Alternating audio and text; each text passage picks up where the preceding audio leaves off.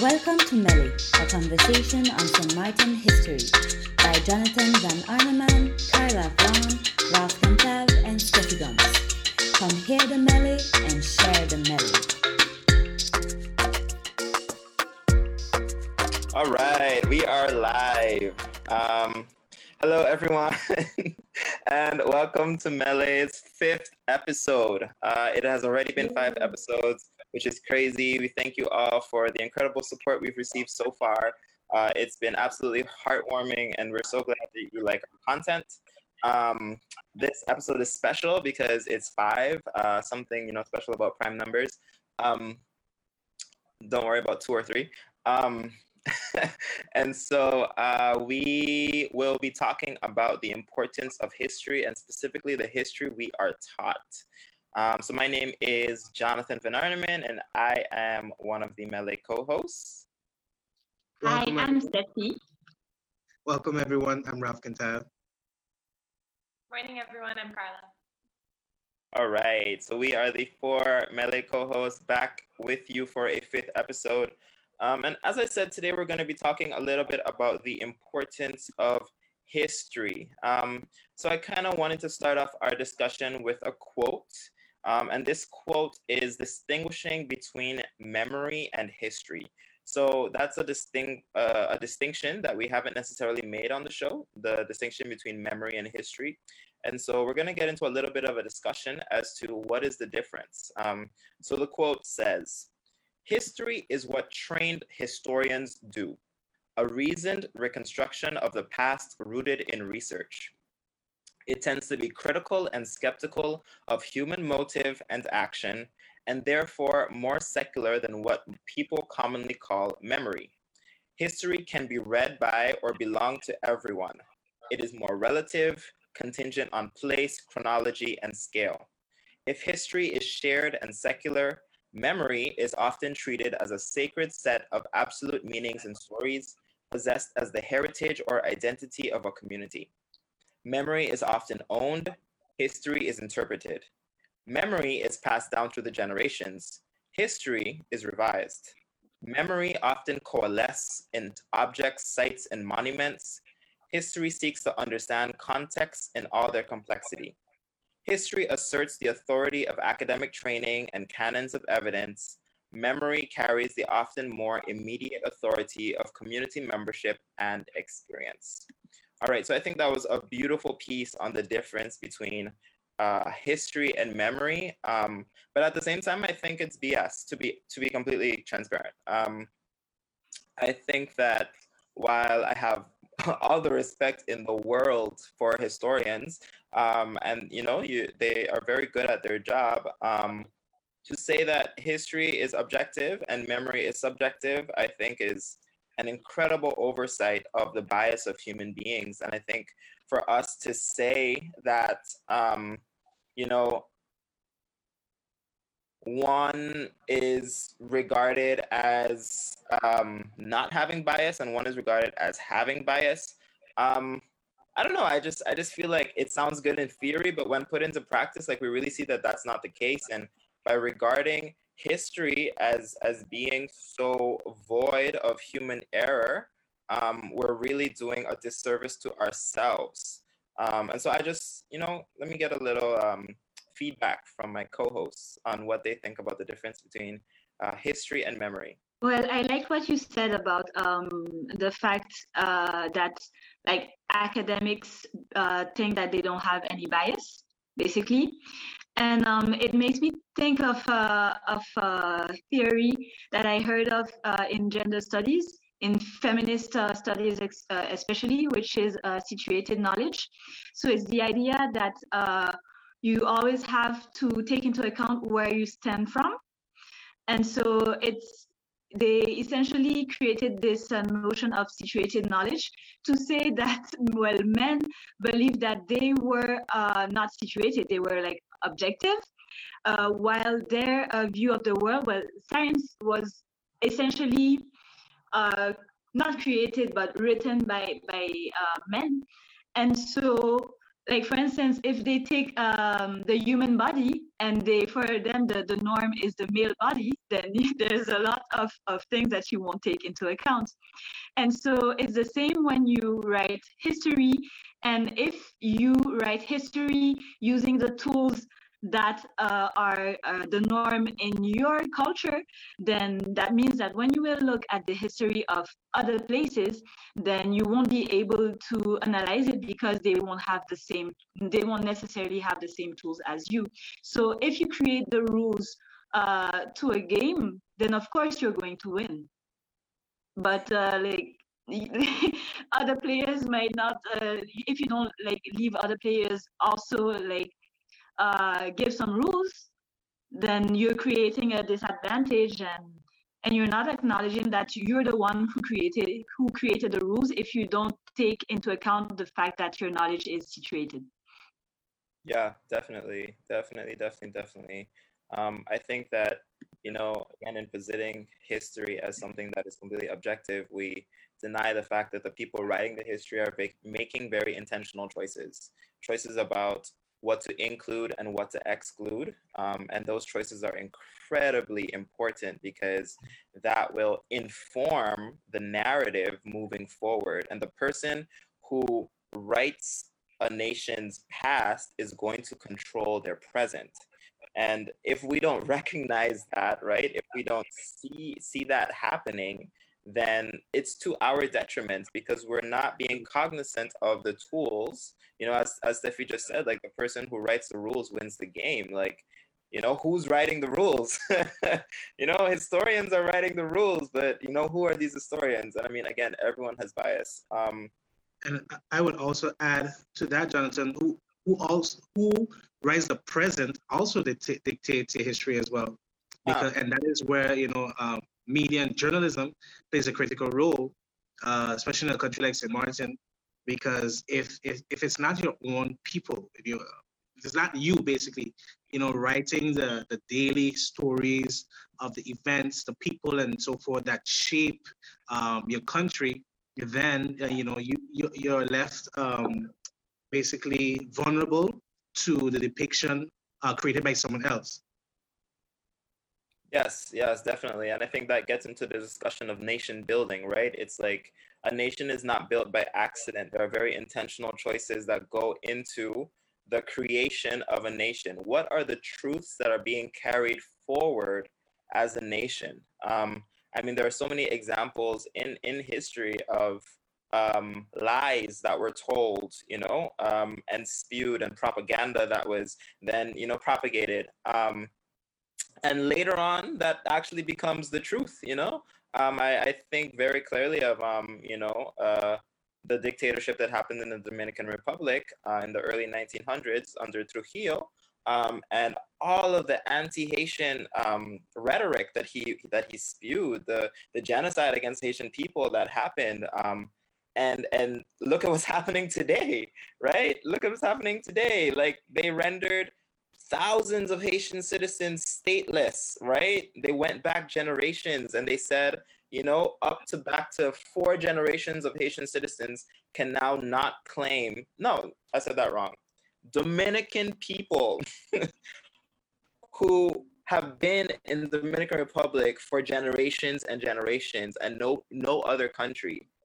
If 4 generations back, their forefathers cannot prove through some abstract form that they are Dominican also, then they have become stateless. And I mean, it's crazy. Like, and that type of nation building, again, like, it is intentional. And so to think that, a nation is built by accident is foolish. And if you think a nation is built by accident, then that nation is not being built by you. So who is building our nation? And so I kind of wanted to transition into Carla, who's going to talk about history and colonialism. Yes. Hi, everyone. So, I mean, I'm going to build also on what you all were just saying about memory, because I think it's completely tied to colonialism and imperialism and the way or who history says is a credible source. And I kind of want to say this in a way to understand, like, also why academia and historians say that their history is not biased. You know, a lot of the discussion also with memory has to deal with time. And this idea that the sources that historians use are a lot of times the journal entries of people that came to the Caribbean, and they wrote at the end of the day, this and this happened today, blah, blah, blah. They're recording things for the crown. They're recording things, possibly sending letters to family members. But it's this idea that the events that they're writing about in the sources have also happened like in recent time. Whereas memory, people say, you know, it's along people reflecting generally like 10 years back, whatever it is, but that because of the human mind, of course, people also distort memory. You see things maybe more favorably or worse because of the current circumstances you find yourself in. But it's the fact that and I don't want to say all historians, because of course, like the field is making like huge leaps in also acknowledging its own subjectivity. Yes, subjectivity. But it's in recognizing that the journal entries of those guys years ago were also basically clouded in social context of them trying to seem like very great men for their crowns. And so it's with this, I want to connect the idea in colonialism and history to three things. So that's the myth of the unbiased historian, because yes, the history we're taught is biased and we just have to accept that. And the myth of the great man and the myth of the great nation, because I see them within our region's history as all connected. And so every historian has to make a biased option about who they find as a credible source. And the historian is going to read through or know who their character is that's providing the resources, know like what function they played, what they did in life, in weighing, you know, what information they take from that person's journal entries or so be it. And that's where we already see this heavy leaning towards literacy, right? Because basically we're looking for written sources and we're not looking for possibly stories that were handed down from generations to generation. We're only looking for written sources. Credible sources are literate people. That's already history's huge main bias, because who in those years and ages could write? It was men. So already, you know, taking all other social contexts aside, be it race, class, whatever, the majority of people that were literate at that time were men. You already then remove her story from history. And then you get into all these other social contexts, and you realize that then these credible sources come from these white men from Europe writing about, you know, these great lands that they come across either to conquer and claim for their own, where they have no right to do, or it's coming from a lot of times, like our sources come from pastors and people that came to spread religion, and generally like the pastors' journal entries tend to be like a bit more revealing, in a sense that, once again, when you're relying on the literate or the journal entries of men who are trying to, I think I mentioned it also in the first episode, they're writing these journal entries and letters to the crown with a specific aim. You know, they do want to be seen as great men. They do want the crown to give them more support, more resources wherever they are. And so they have to tell great tales about what they're doing on behalf of the nation. And all these ideas also help to reinforce how the nation sees itself back in Europe. And when we see national history as basically the justifying of the national story, and to make people feel like they're part of this homogenous group of people that's doing this great thing everywhere and at all times, you realize that the history that we receive in schools has a very specific purpose. Because of course, also the purpose of education is to teach the populace how to work within that labor force. You're not going to have people very motivated to work within a labor force when you're learning in school that your country did a lot of horrible things to people all around the world, you know? So all of this, I think, comes together to then kind of paint the history that we've received in our region, right? It's just like, I remember growing up and thinking, when I read world history, it was like the Caribbean's history started and ended with slavery. Because once the chapter on slavery ended, you never heard about the Caribbean again, right? We go back to all the other countries in the world and what they've then done with the spoils that they've made off of our regions. And so in understanding that, you start to, I think that's and how all of us start to realize, there's more to the story. And now we have things like social history and all these kind of other methodologies that are exposing more of the stories of the everyday people that show us the biases of these great white men that led to the history of our region. I feel like I'm still like processing everything that was just, just like taking it all in, like, whoa. But that, I mean, you raised so many amazing points that so many of us just, don't think about often, like sources, credible sources and who can write, who can write, who's taught to write, and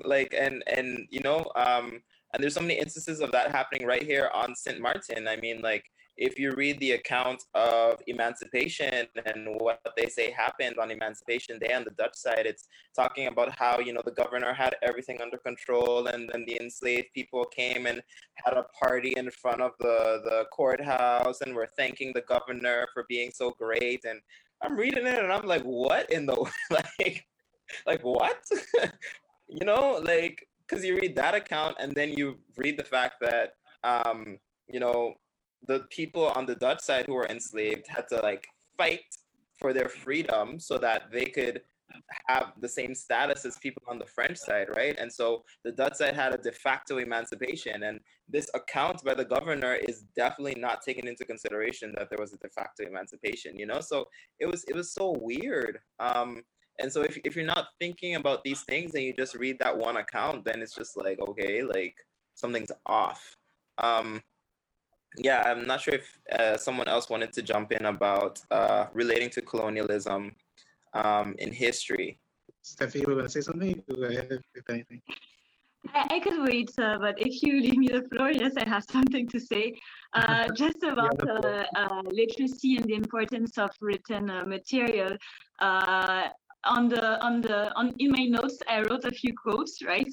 And I just wanted to insert one of them, which is from Amadou Ampateba, who is an historian. I didn't write from Ivory Coast. And he says this famous quote that is, in Africa, when an old man dies, it's a library that dies, So there's all this thought about the importance of oral history in some parts of the world. And the fact, and going back to what I said initially about being able to make the rules of what is valued and as sources of history. And there's really this thing about being able to write and being able to have a voice, which is kind of a paradox, right? To have a voice because you can write, but it's definitely how they put it. Because if you cannot, it reminds me, like in school, I realized when I was doing my study that I learned history like something linear, meaning that we started with prehistory and then we went to prehistory. I don't even remember where it is situated, but I think they mentioned caves in Europe. And then you have antiquity. You have a sedentarism that goes into like the Crescent region, Mesopotamia. And then you have antiquity with the Greeks and the Romans, and then they move forward to history of France. But the way that you taught this history, it sounds like it's the same people who like go from Mesopotamia and then go to Greece and Rome, and then they go to it feels like it's their heritage, it's their direct heritage. And it's not true, And so I also wanted to say that history is also a way to to massively reinforce the idea of identity and create a community of people, meaning that we share something, and those who don't share this common history, this common background, are not us. And so you have the fact that minorities are kept outside. Well, the contribution of minorities to our common history are not highlighted because we want to keep them as outsiders. So then, for instance, if in Europe history you keep away the role of Jewish people in the economical advancement of or in the cultural advancement or in the philosophical advancement of the people, then it's easier to say that there are others and they are stealing and whatever, you know. And it's the same thing for basically all minorities, so people who come from Africa or from Northern Africa. Well, it's the same thing. And for the Caribbean, you're going to say, okay, we are there. We have this common history. They don't contribute to it. They feed. They feed on it. Like they're fed on our common basis, and they don't have anything to offer us. We have things to give them, and they don't have anything to offer us. And I also wanted to illustrate this idea with a quote that was said by then President of French Republic, Nicolas Sarkozy, when he was in Dakar, Senegal, at the university that is called the Cheikh Anta Diop University. Cheikh Anta Diop being a man who highlighted the importance of the African continent for civilization. And he said, I quote, the tragedy of the African man is that he hasn't entered history enough. So you have a French president that goes in an African Senegalese university to insult, you know, African people. Like there wasn't universities like Timbuktu where people from all over the world, including Europe, came to learn things. And so it's really this mentality that we have things to give and we don't have to learn anything from others. Oh, I was about to say, Steffi really didn't make the mic drop. Honestly, I'll chime in on the next topic because she did mention a few things I was going to mention, but I guess the one thing in addition that I'll add is just in terms of colonialism. Colonialism also works with quote unquote local oppressors. So you know, in every colonial territory, one of the ways in which they enforce you know their so-called superiority over the colonized people is by propping up one or two, you know, of those people into the image of the colonizer to make it seem like this is the aspirant thing, you know, like this is this should be your desire to become like one of us. And they also play a role in molding and shaping, you know, what we're taught and what is also included in our history, because there's this I guess in a sense like a disgust for wanting to carry or pass on the histories of that, like I would say local or native population, because again even in terms of voting, it would only be the literate and landowners who would be able to vote. And so that was just really my addition. I think there's also one thing that that what Steffi said reminded me of is I remember the work of Ariella Azoulay, Unlearning Imperialism, I believe, or Potential Histories, Unlearning Imperialism, a really great book that talks about like photography and history and political theory. And that's this idea that what Steffi just said, you know, like saying, okay, yeah, the African continent is devoid of history. Yet if we go to historical museums all over Europe, whose artifacts fill those shelves? You know what I mean? And, you know, it's the same people that they're saying have no history and have no story and it's not written. All of their objects are being protected in your national institutions that somehow give credibility to your, in Europe, national history, but no credibility to the history of these peoples where they are. And one more thing that I just remembered, even where for the word, basically when you censor freedom of speech and even literature, because that's another thing, and that's another reason why a lot of our history, in a sense, had to be oral as well, because, through censorship, certain publications, could not be distributed, whether it was newspapers, pamphlets, and books. They had to be shared under the covers, so that the watchful colonial eye ensured that, the people weren't educated and empowered through literature. Because indeed, besides the fact that education was a sort of restriction as well for us to progress as a people, there were those of us who still achieved that, and there, and even here in St. Martin, from my conversations with other seniors, there have been people in St. Martin, old St. Martin women and men who maybe have not been quote unquote distinguished people in our society in terms of whether they were business people, whatever, but they had sense, they could read. People used to go to them to translate documents, to write letters for them to send to their families, so all of that also encompasses what is passed on and what history we're taught. So for colonialism and history, I think what we give to you all as listeners is that the history we're taught is biased because it's heavily tied to power.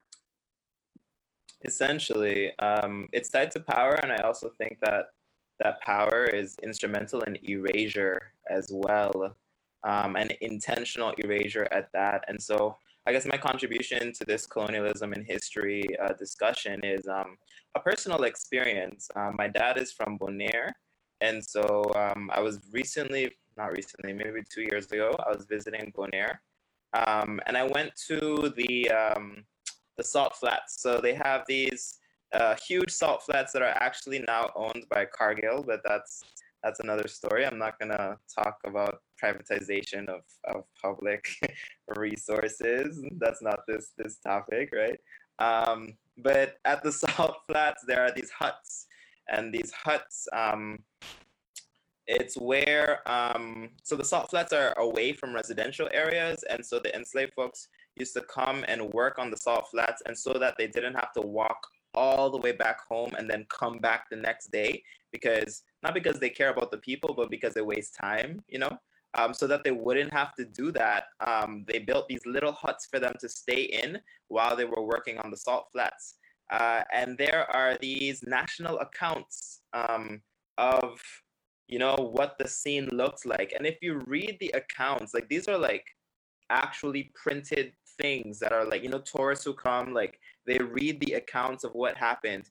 It's talking about like the people being happy and singing, and the sky being like this beautiful pink color, and it's this like beautiful kumbaya moment of people just like, and I was like, this is real. This is like the actual account. Like no one's talking about the people who went blind by the time they were in their 30s because of the exposure to salt in the sun, right? No one's talking about that. No one's talking about the burns that come with working in salt, right? People losing limbs, people losing fingers. No one's talking about how you try to like hide your skin so that you wouldn't get blisters. No one's talking about that. And like, if you read the account and there's like a picture with like these little like black stick men and like flamingos, and I was just like, what is happening? It's crazy the way they just like rewrote it as if everyone is like, I mean, St. Martin has similar accounts. St. Martin, what's the saying? The work was hard, but it was sweet. Something like that. And it's just like, what's happening right now? Like, who's writing this history? And again, it just goes to show like this is intentional, because now, fast forward, when we're in talks about reparations, right? The official accounts are saying that it was a beautiful kumbaya moment, right? So it's like, why do you need reparations for that? It wasn't that bad, right? So it's all tied in together. It's all intentional. And then from there, I kind of wanted to transition into, the discussion of history in schools. So what type of history are we taught in schools on the island? We were all schooled on the island.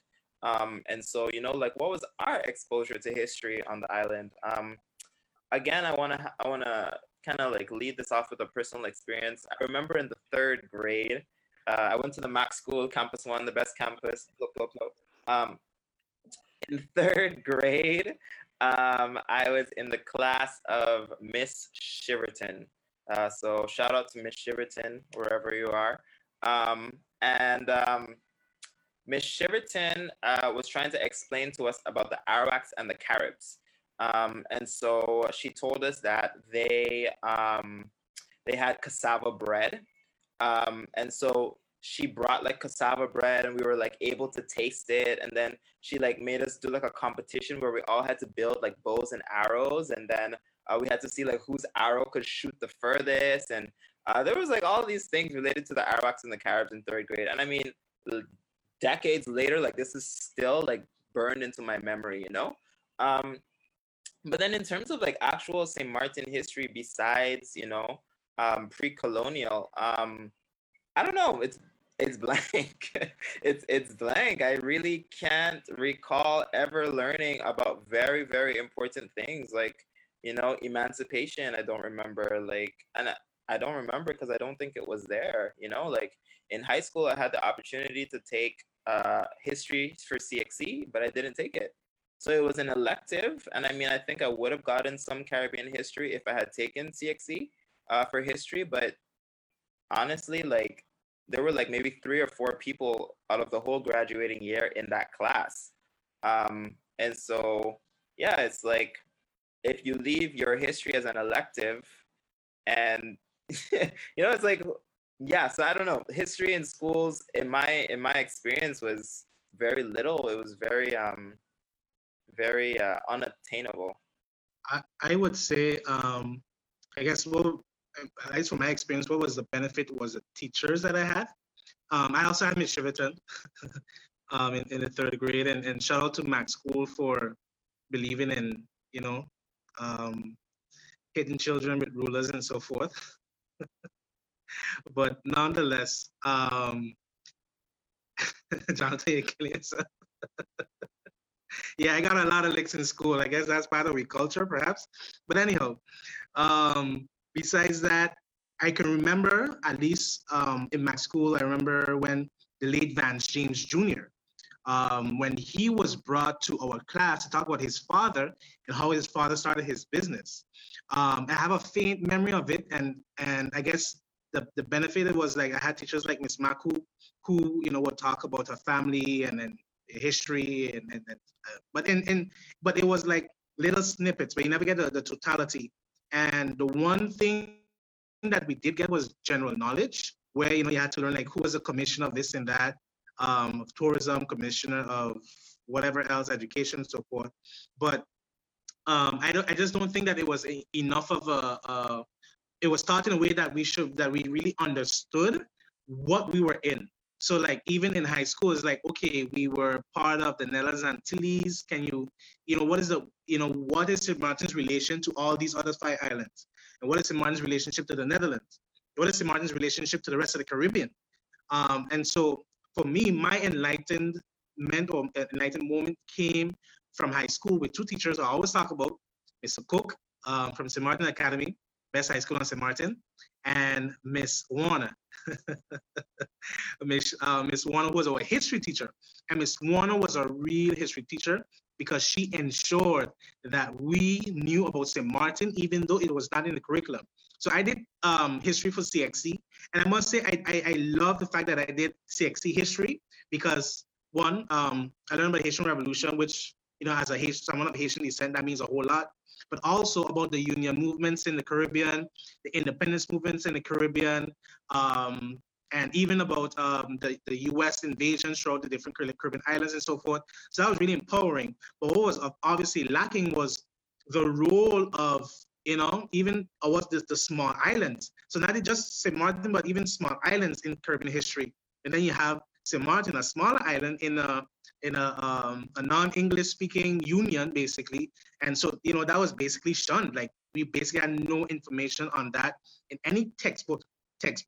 So Ms. Warner will bring people like Lasana Sekou. And then you had, of course, for those who had Rhoda Arundel at the time, briefly she taught at Academy, who taught English, and different teachers, you know, Mr. Cook again, he had pictures in the entire classroom. he put up pictures of people like Elaine Vaughn, who was I think the first female commissioner in St. Martin. That's another history fact. People, Claude Watty and so forth. And so those were the sorts of beneficial. That was beneficial because it's like, okay, finally, I'm seeing something that represents this territory I reside in. But besides that, I think in all of that, what would help us moving forward is because we have a lot of teachers who are from different islands, they need to be schooled in St. Martin history. Because frankly, if I have a teacher from, let's say, St. Kitts, she's going to talk about, he or she will talk about their experience in St. Kitts. He or she will talk about their experience in Guyana. Yes, it's also fun. It's nice to hear the history of other people, their culture and so forth, in a larger context. That's what makes Martin so interesting. But what about our roots? Let's start here first. It's not to say that other places don't matter, but because this is the space we reside in, this is what we call home, it should be common knowledge. It should be more enforced and definitely better instituted in the curriculum. And so that's my take on it. So I guess to wrap up education on the South Side, I went to Learning Unlimited my entire life here on St. Martin. And I can say that things have changed today, but when I was growing up, I remember that in 6th grade, I maybe got a week of history on the salt pond, and we had to make dioramas of the salt pond from Ms. Zola, who also, like Ralph said, wasn't a teacher from here, but took it upon herself to use her role to bring us our own local history. And yeah, everything else that I picked up there through school was more about field trips. So for example, going and seeing Jay Havaser, and then, learning about pre-colonial history on St. Martin, and, doing these different field trips to different areas, and Amelia Wilson, and getting history in that way. It was always, I think, like through field trips that I got this kind of knowledge through the school system. But the thing is, it wasn't structural. And of course, it's not conscious, but as a child, I think when you are constantly learning structurally about the world around you and how important everyone else's history is, and you're getting your own history like so informally, it also shapes the way in which you see your world, right? And I think for me, it was huge. I also took history. We didn't have a choice to drop subjects at LU, but so I had history all the way until my final year. And I learned about how great of a nation America is, and how great the Egyptians were, and the Romans, and everybody. And you're then taught that, your ancestors had no skills, no knowledge. They were just dropped here magically, not by force, just taken on a ship, and friendly, brought over, did work, and that was it. And so I think it's for school systems here because I also, I did research with the SARE about history and the way it's taught in schools. And a lot of things that I got to interview history teachers across schools. And the stress was that, especially at the high school level, that if you were to implement St. Martin history, it's not a testing subject, right? So it's just something that people would learn for fun then. And they're like, teenagers today are already complaining about the workload and how much they have and blah, blah, blah. And adding St. Martin history to the workload would just be too much for students. But then you interview students and they're kind of like, well, I know nothing about St. Martin, but I know down to like leaders, provinces, whatever of the Netherlands. So when I go to the Netherlands, guess what? I know exactly what to do when I'm there. I know where I am. I know who built where I am. I know this and that. But then you come back home and you're like, who? Van Roo, who? And you see that, and then you ask, where are we teaching our students where they can live and where they can be full humans and take charge of the resources that they have? So yeah, for me, it's just not structural enough, and we don't realize what that does to shape where a student sees themselves as fitting into society later on in life. So something that was mentioned earlier, I think, was the grouping of islands. And so my coming to history of Saint Martin was non-existent practically, but it was through the history of the Antilles. Well, I should actually start by mentioning that so in the French school system, you have a class which name is History and Geography. And so let's say that 60% of the hours of that class is history, and then 40% is geography. And so you have a percentage of that class that is focused on regional realities. So you don't have, so let's say, I don't know the numbers, but let's say 10 hours in the year will be for the Caribbean if you're in the Caribbean, will be for the south of France if you're in the south of France, etc. And so in secondary school, so in middle high school and high school, well, from 11 to 15, you have we had a booklet. So we had our normal history book, history and geography book, and then we had like a 100-page book that was named the History of Antilles and Guyana, because in France you have this grouping of the overseas territories that is Guadeloupe, Martinique, and Guyana, and Guyane Française. And I'm saying it like that because I was in school from, I don't know, let's say I was in middle high school from 2003 to 2007, something like that. And Saint Martin became a collectivité in 2007. So there was no existence of Saint Martin when I as an individual unit when I went to school. And so in this booklet of Histoire des Antilles Guyane, it was mentioned Saint Martin twice. Once was to talk about François Auguste Périnon, who was an abolitionist who managed studies on paid work in the salt ponds of Grand Casse. And so he was mentioned once. There was a picture of him. And then you had in the geography section, you had one picture of Juliana. And the rest of it was just Guadeloupe, Martinique, a little bit of Guyana as well. But so I knew about slavery and about transatlantic slaves and the slave trade, etc.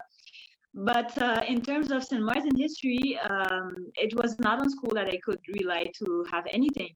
The only time that I did have teachers who really insisted on this Caribbean history. For instance, by the end of at 14, I knew the names of all the islands of the Caribbean and things like that. But it wasn't any deep knowledge. And the only time that I really got to reflect on Saint Martin history was actually when a friend of mine decided for our last year of middle high school, so we were 15, so troisième, she decided that we would do a Black History Month. And so she contacted the school, the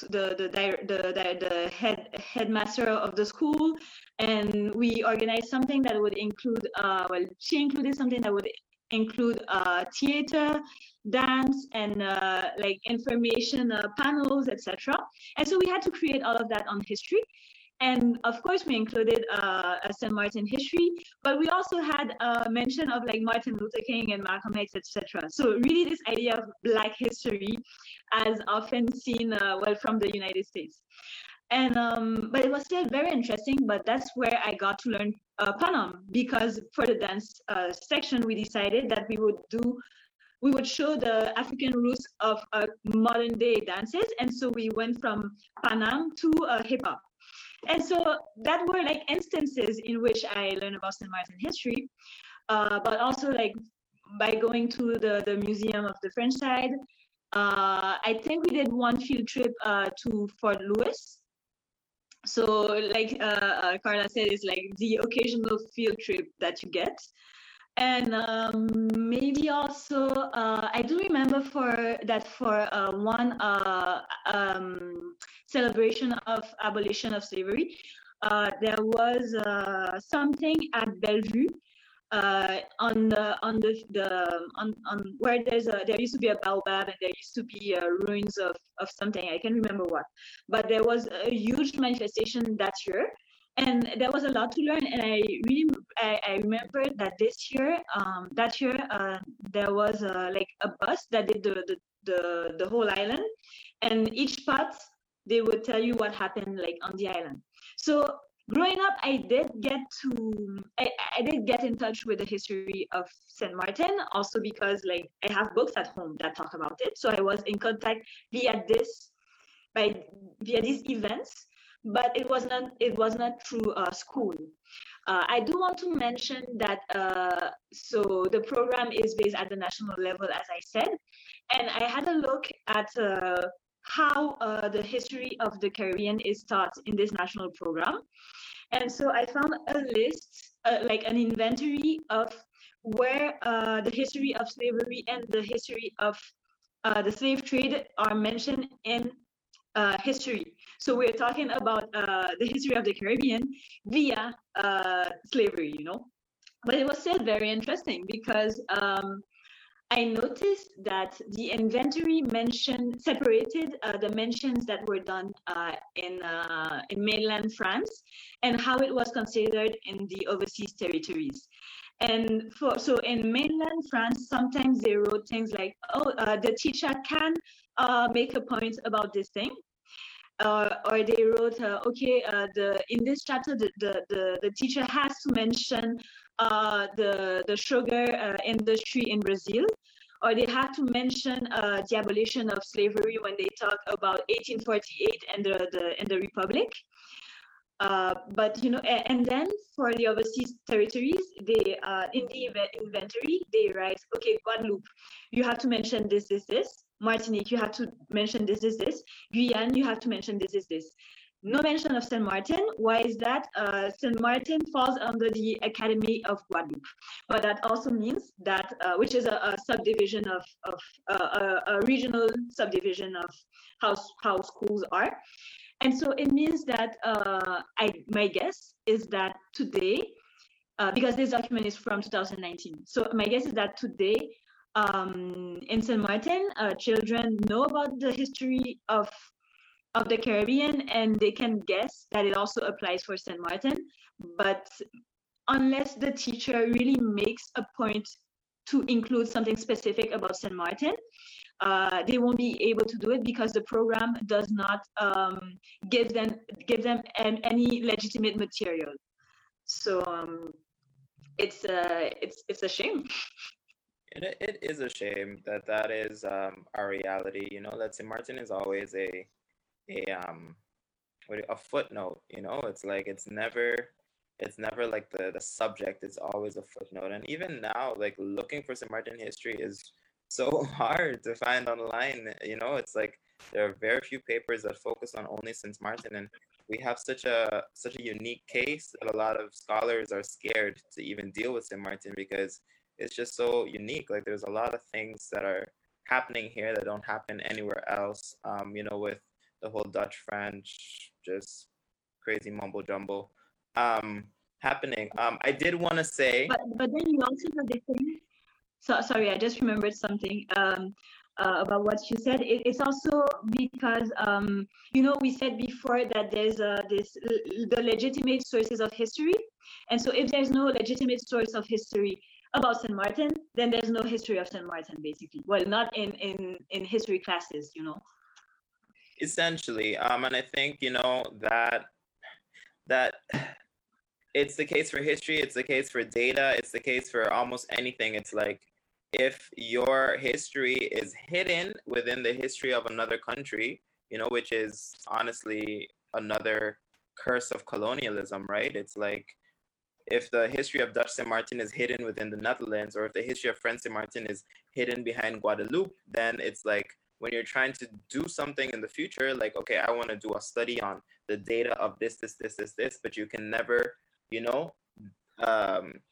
take apart that data from, this other place, then it becomes impossible to know things about your own people. And it's a real, it's an academic issue, it's a social issue, it becomes a huge problem. And I mean, in college, I wanted to do, my thesis on something relating to St. Martin for my economics paper.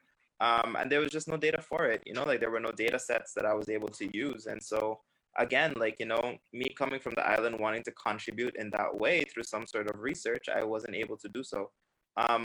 I wanted to say that there were some field trips I went on in primary school that I didn't mention. And after listening to Steffi and Carla, I didn't want to leave those out. So we went to all the landmarks.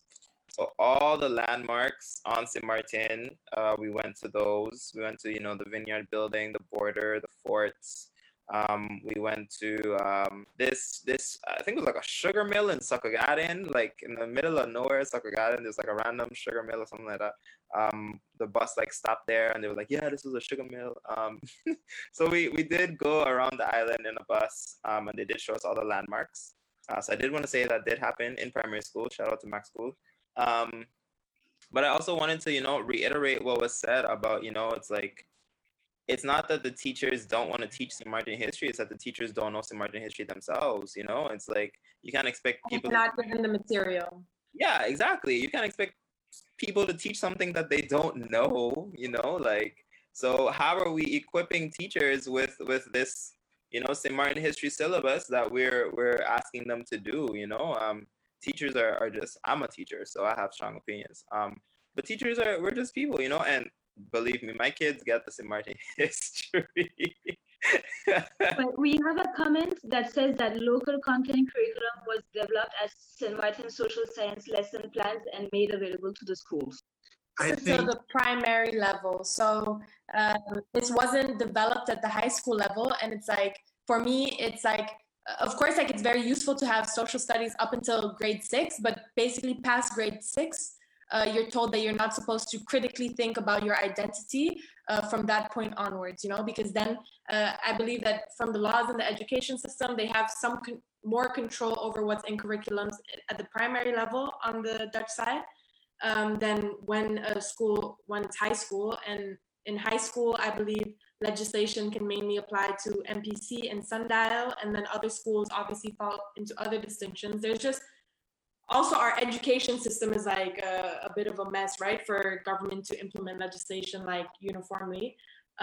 But for me, it's the issue of like, okay, great that you do it until grade 6 and it's in the form of social studies. But then when we're becoming critical teenagers and thinking about who we are in comparison to the world, then the information that we get is that our history ended with slavery, or that our history is that of Jamaica and wherever, which I do want to say, like at this point for learning Caribbean history, is that there's also like, we also have to realize the imperialism in thinking that we need to learn history based on our nations and our countries. This is also an idea created in Europe, right? And the idea that we take data based on state and government boundaries is also something that constantly reinforces the power of the nation state as the ultimate source of power in the international system. And I think that's really important to note that, I mean, if we really wanted to think about how we learn history and make it revolutionary, it's like, okay, why don't you learn about like human history based on movements, but not borders, And if you were to really say like that, be able to connect people from where they moved and learn history that way, this would also break down boundaries. And the fact that we also fight for history in like a nationally border defined way is also ideas that we have to question and unearth why we take meaning from understanding ourselves in these ways. Of course, there's purposes, which I think is directly, for my understanding, tied to being the labor force of a country. But we have to unearth those things as well.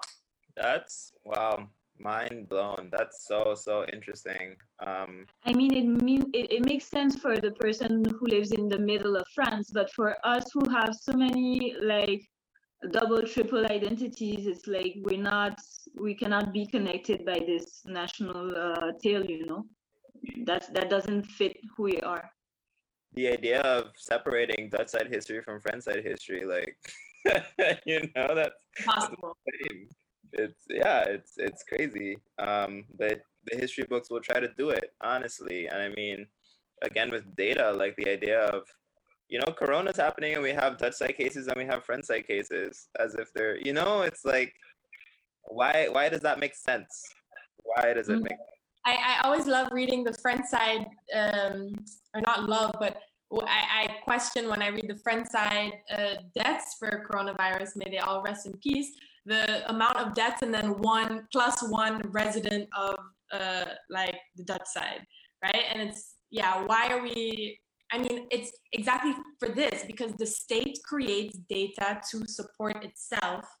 And so if we understand data along state lines, then it's important to list something this way. But like Steffi just said, it doesn't define our reality here.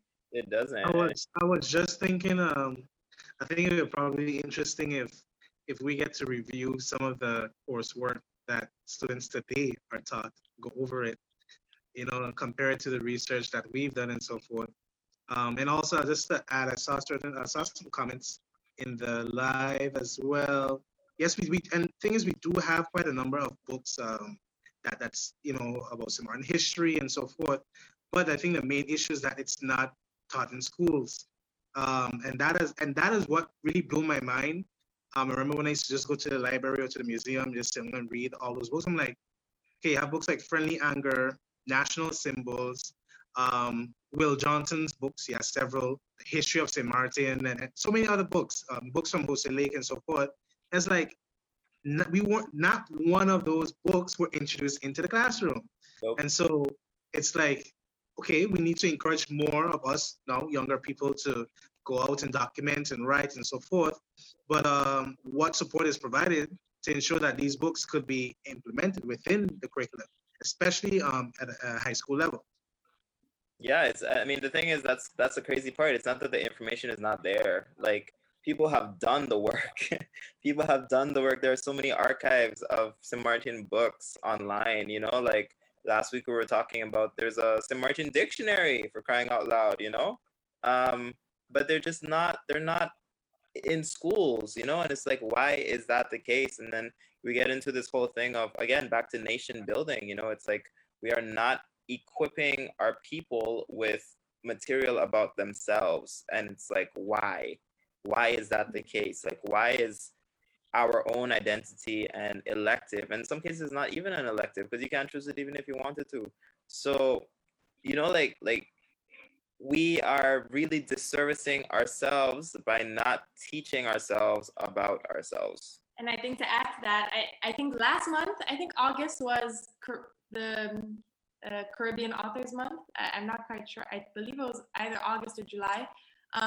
But for the students that are watching the show, I would definitely ask yourself, of the books that you read, of the books that you get in school, look up the name of the author and see what they look like. Do they look like you? What story are they telling? And it's not just to say that you should only read stories from people that look like you, but odds are in university, when I got a syllabus, not a single person on that syllabus was from even anywhere near where I'm from, right? And so it's to just ask yourself to open up the world to you, because I think when you get all these books, and it's also what Jonathan said with erasure, you start to kind of almost think Caribbean authors and Caribbean historians don't exist, right? Because you have all these institutionalized book lists and syllabi and all this, and there's not a single Caribbean author or historian on it. So you sometimes, especially at high school, are we really asking our high schoolers to spend their spare time digging for these individuals? It should be part of their structure already. But since it's not there, or might be there in small things, just Google it all the time. I mean, amazing Caribbean authors are writing all kinds of histories and books. I'm reading one now called The Taste of Sugar. And I mean, just start asking yourself, because all these things that we read shape the way that we understand ourselves and the world around us. And it just opens up so many more doors when you start to see also the way that you speak reflected in the way that a book is written, right? All these ways help to just or solidify your grounding that, most of the time when a lot of people get the opportunity to study away, you have like you have more of like a solid feeling of, you know, you do come from a region that has its own renaissance and has its own authors and has its own truths and stories, and it just gives you so much more of something to stand on, which is something I felt like I didn't have when I went to university. And I used my university education to search for that and to write about it. And I was lucky to have professors that were open to having me write about the Caribbean and research it through their courses of political theory of Europe, you know? But you don't always get that chance. You don't always get that teacher that's open to it. And so that's where it becomes a structural problem. Indeed, because for me, overall, when I think about the history, I think about it as a way or tool in which I see myself, or which how people view themselves. You know, if your history forever downs you, tells you that you're insignificant, you haven't achieved much, then you would, you know, automatically think like, would I be able to actually do anything in life?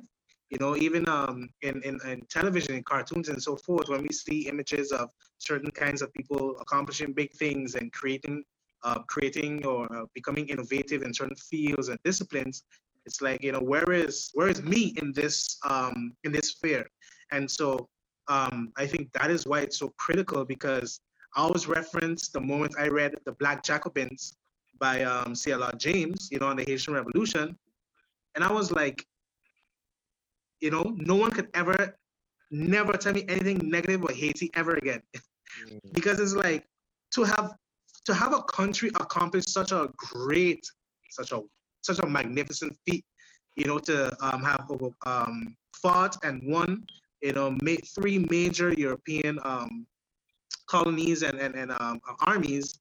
It's such a significant thing, especially when, you know, you grew up thinking that, well, if you're associated with this nation, if you're a descendant of this nation, well, you know, you're subjected to poverty and you know, insignificance and so forth.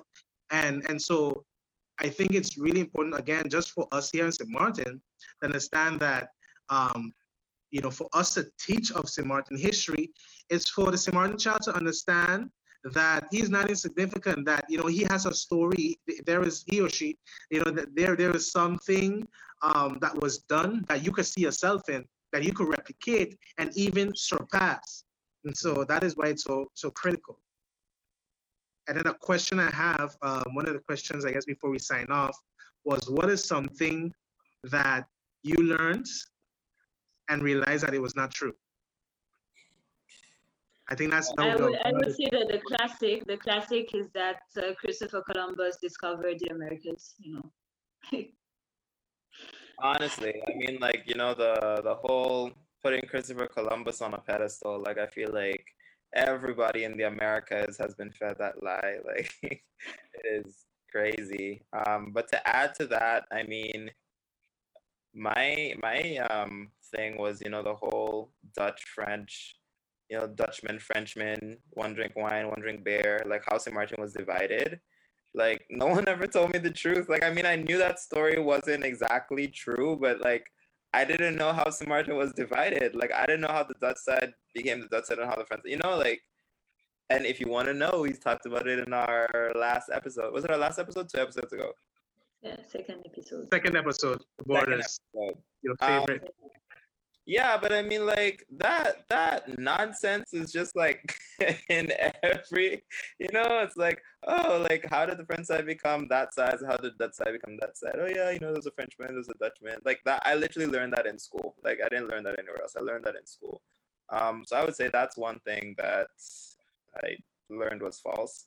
And then, you know, in talking about emancipation, nobody ever said that the French side and the Dutch side were emancipated at different times. Like, we talk about emancipation as if it's something that just happened. Like, oh yeah, then there was emancipation. And then, you know, like, afterwards, it's just like, oh, but emancipation for who? When? And then, you know, like, in teaching, so I did learn the Panam in school as well. And, like, everyone's like, oh yeah, after emancipation, like, everybody just started dancing the Panam. And now the question is, like, emancipation of the French side or emancipation of the Dutch side? Like, where did the Panam happen? You know, like, which emancipation did this come out of? So we need answers. right. But all this stuff that like they just say in school, and then afterwards you're like, wait a second, like something's missing. There's a piece that's missing. What is that missing piece? And I just feel like St. Martin history. That's why this show is important for me, because I feel like I'm getting to answer a lot of the questions that I don't know, I wasn't able to answer growing up. I think one thing that I think like also always underpinned the notion of the enslaved within history books that I received was always the idea that the enslaved were uneducated and unskilled workers. And when I was able to take certain social history classes and obviously learn about the fact that, these are people who were stolen from tribes, who were engineers and architects of their own communities, and just understanding that already kind of revealed extremely like the bias of history and like the ideas of how we come to understand ourselves, right? Because that one lie of the enslaved being uneducated and unskilled led to so much understandings of who we became, right? And how that ended up supporting certain hierarchies and understandings of people. I think it seems so simple, right? But that just completely opened the door to realizing the way in which history is used as a tool of power. So that was a big one for me. Mine would be two things. First one being that Black people can't work together. Second one, that we just decided we're gonna turn on each other and sell each other into slavery.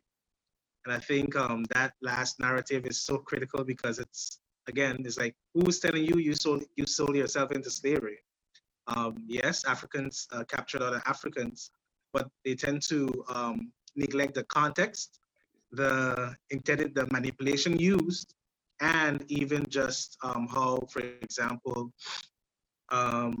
basically, Europeans, like the Europeans, Portuguese primarily, when they first started, would ravage this, one African tribe or village and force them to capture, other African people to sell them into slavery. And also the fact that they did not know, what would have been across the seas. And so I think that statement particularly, which has some truth to it, but is not told in a truthful way, is one thing that I was really glad to learn, the depth of slavery itself and the slave trade.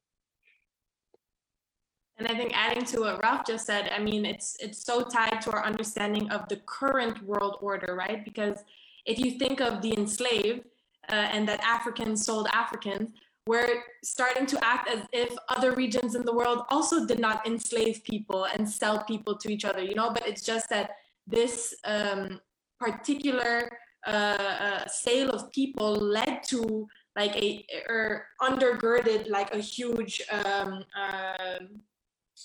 understanding of imperial power and exercise that led to how we are today. But when you read, I feel like in history, it's also like we don't give enough. Like when you read about the enslaved that they had in Europe, like outside Roman cities, it's like, we go over that so quickly, right? Because it doesn't give meaning to the current social understanding. And so, it's also, I think, like helps to, or not helps, but is another thing that is not discussed when people say, but you guys sold each other. True, because I was so blown away when I found out that slavery actually first started with Europeans enslaving other Europeans. I don't know, I think there's a connection that has to be made between the transatlantic slave trade and capitalism, because like it's the beginning, like it's the, how do you call that, the blueprint of exploitation, and learning that if you like the experience of exploiting people and land to have cheap goods, And if we acknowledge that, then we have to basically destroy the system. So it's a problem, So there's no way back if you say that what we're doing is rooted in slavery and in exploitation of other people currently in Asia, for instance, So there's a way that history is taught to entertain a cognitive dissonance that we have, that says that to have what we have to do what we do, and not to question the moral implications of our existence, And with that, I mean, we'll close off. That was our episode on history and what we're taught. I just wanted to mention that recently, this week actually, history was made in Saint Martin. So let's already have conversation on the ways in which we are going to remember this historical event that took place this week. Gang. Indeed. And congratulations. Big up to, Saint Martin people for coming out and making history again. Because, that was a powerful moment 2 days ago. And definitely we should not allow anybody to dare, influence and negatively impact our way of living, our culture, our heritage.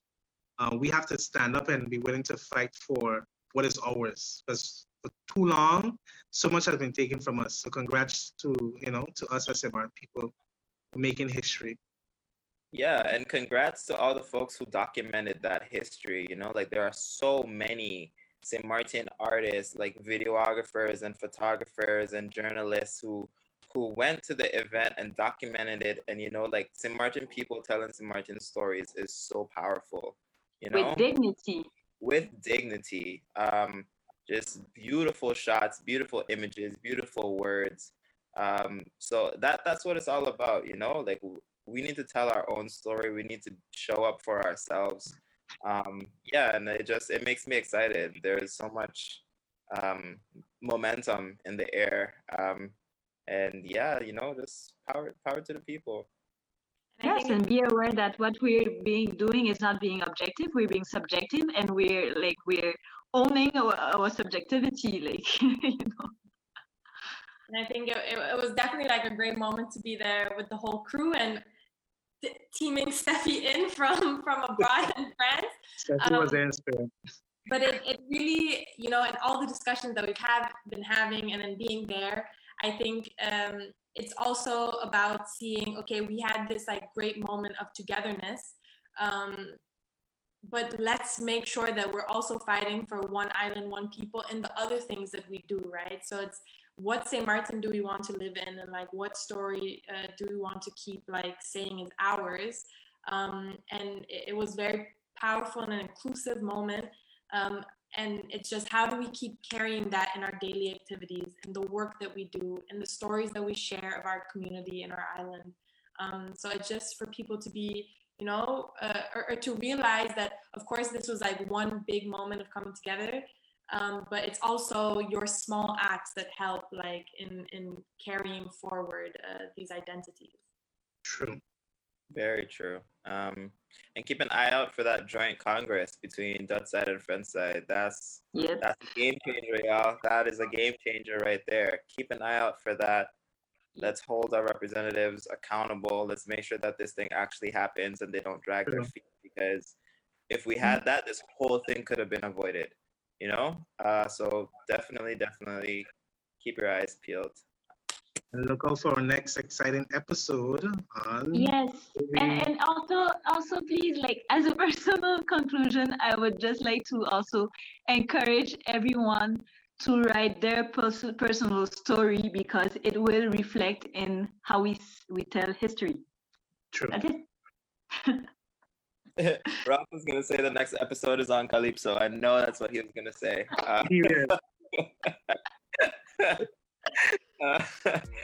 We'll see you guys in 2 weeks. Yes. Thank you for tuning in. Bye. Bye. Thank you, everyone. Thank you for tuning in to this episode of Melee. Have some comments? You can write to us at melesxm@gmail.com or on Facebook and Instagram at melesxm. See you for our next episode of Mele, and in the meantime, stay curious.